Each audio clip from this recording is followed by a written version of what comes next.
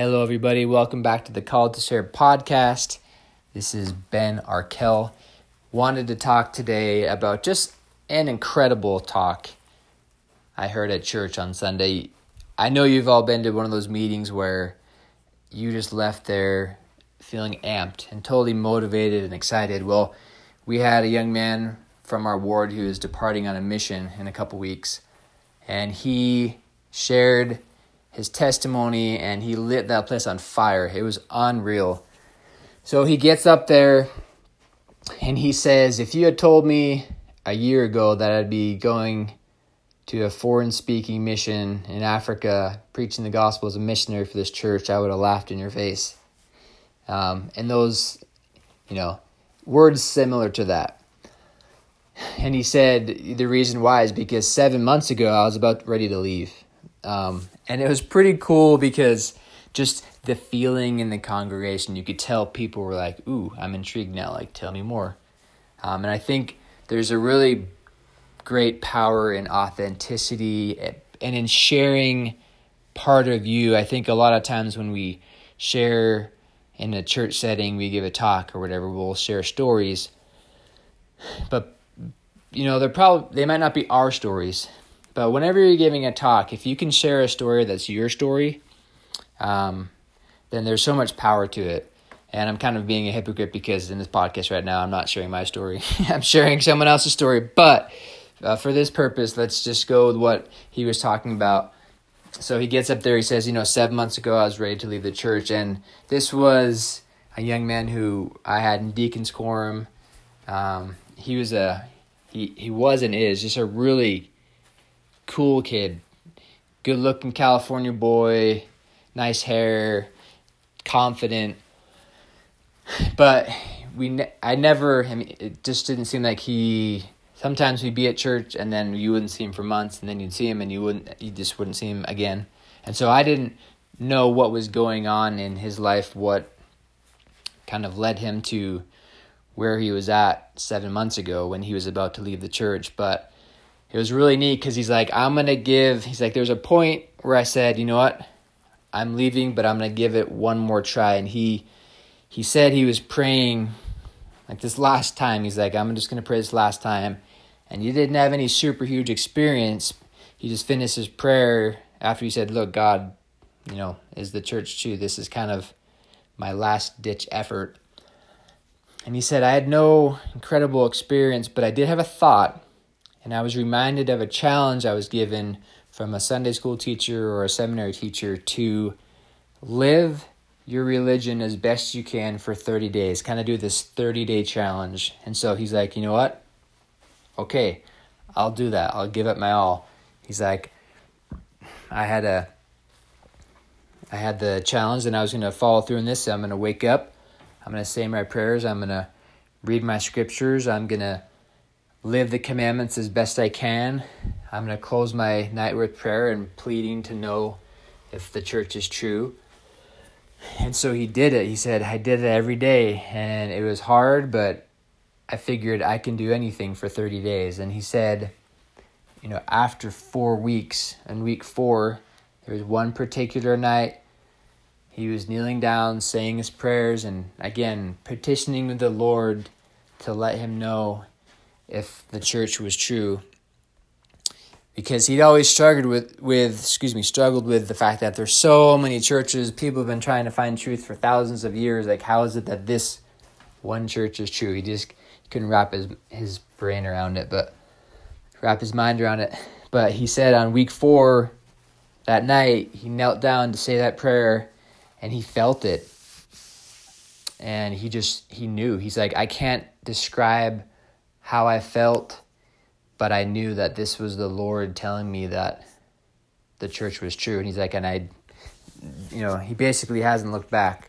He was in the temple with my daughter a few weeks ago. We were able to be there when he was in the temple and talk with him a little bit. And he's like, man, it's just incredible. There's just so much to learn. And it's cool how he didn't just feel something in his, he didn't just have the warm fuzzies. He had knowledge come to his mind and his heart. I think that's one of the things people attack the church of Jesus Christ of Latter-day Saints on is they say, oh, you can't gain a testimony by feelings. And my rebuttal is like, we never said you could, because the Spirit, as it says in Doctrine and Covenants, section 8, verses 2 and 3, the same Spirit that helped Moses know what action to take when he came to the Red Sea, the Spirit comes to your mind and your heart. It's not just a fuzzy feeling. The 2 times that I remember having received specific answers about the Book of Mormon, it wasn't a feeling. One time, Tad R. Collister, he was giving a talk in General Conference. This was probably 8 years ago, because I remember I was holding my 9-year-old, who was a baby then. I was rocking her, listening to Elder Collister's talk, and he said this. I'd been praying for 3 weeks up to that point, just for another confirmation that the Book of Mormon was true. And as I was rocking my baby Asia, he said this. He said, look, the Book of Mormon is either true or it's false. And I just had this thought come into my mind saying, Ben, you know it's not wrong. And so that wasn't a feeling, right? The Spirit teaches you mind and heart. I had this other experience when I was 14 or 15. Again, praying to know if the Book of Mormon was true. And one night I was doing that and again had the thought come to my mind, Ben, you've always known this is true. And so, people love, I'm involved in a lot of kind of stuff on social media, and people love to say, oh, Mormons, you can't know anything by feelings, that's a joke. Anyway, so back to this awesome missionary who departs in a few days. Having taken this 30-day challenge, it reminded me of a friend I had in my ward growing up. He had a similar experience where he was at school, he had some people interested in his religion, kind of maybe making fun of him a little bit, I don't know.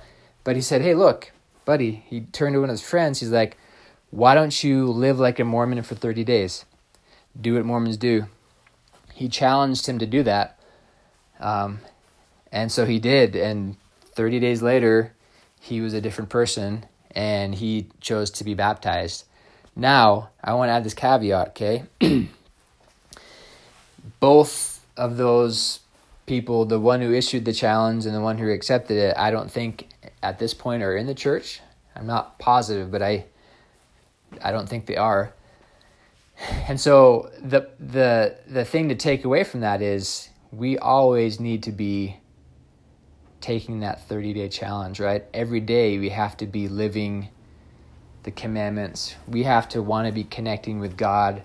We have to want to have those spiritual experiences. I was talking to my kids a few years ago. We were kind of really digging down, like, why do we read scriptures every day? Why do we need to hold on to the iron rod? And I wanted them to really get and grasp the principle that, look, we're just basically, when we start our day with personal worship, with prayer, with reading the scriptures, we tell God, we're like, God, I am willing and I am receptive to whatever you need me to do today, right? I'm grabbing my Liahona and just guide me. And that's how we do it. So I wanted to share that awesome story about that incredible elder who said, 7 months ago, I was ready to leave the church, and now he's ready. I think on Monday, he enters the MTC. I think he's doing home MTC, but amazing things can happen when you lay hold upon the Word of God, when you turn to God in prayer, when you seek truth with an open mind, and you seek with humility to do His will and to know the truth. And so I would encourage you guys, if you're maybe stuck in a rut, if you're having questions about the church, if you have questions about, what's true or what is not, take one of these challenges. If you need to set a specific timeline on it, 30 days or whatever, do it for 30 days. Commit to reading the scriptures, go to the temple and visit the grounds if you can, pray, seek to know God's will. I guarantee you, your loving Heavenly Father will manifest Himself to you. And that's a wrap on this episode of the podcast. We'll have some other awesome stories coming up and just some great content to kind of get us motivated. I know there's a lot of negative stuff online in the world, and you can kind of, all you hear is negative, but we want to share the positive as much as we can. And again, visit us on calledtoshare.com, on YouTube at Called to Share, and also on Instagram. You can stop by and give us a follow there. Until next time.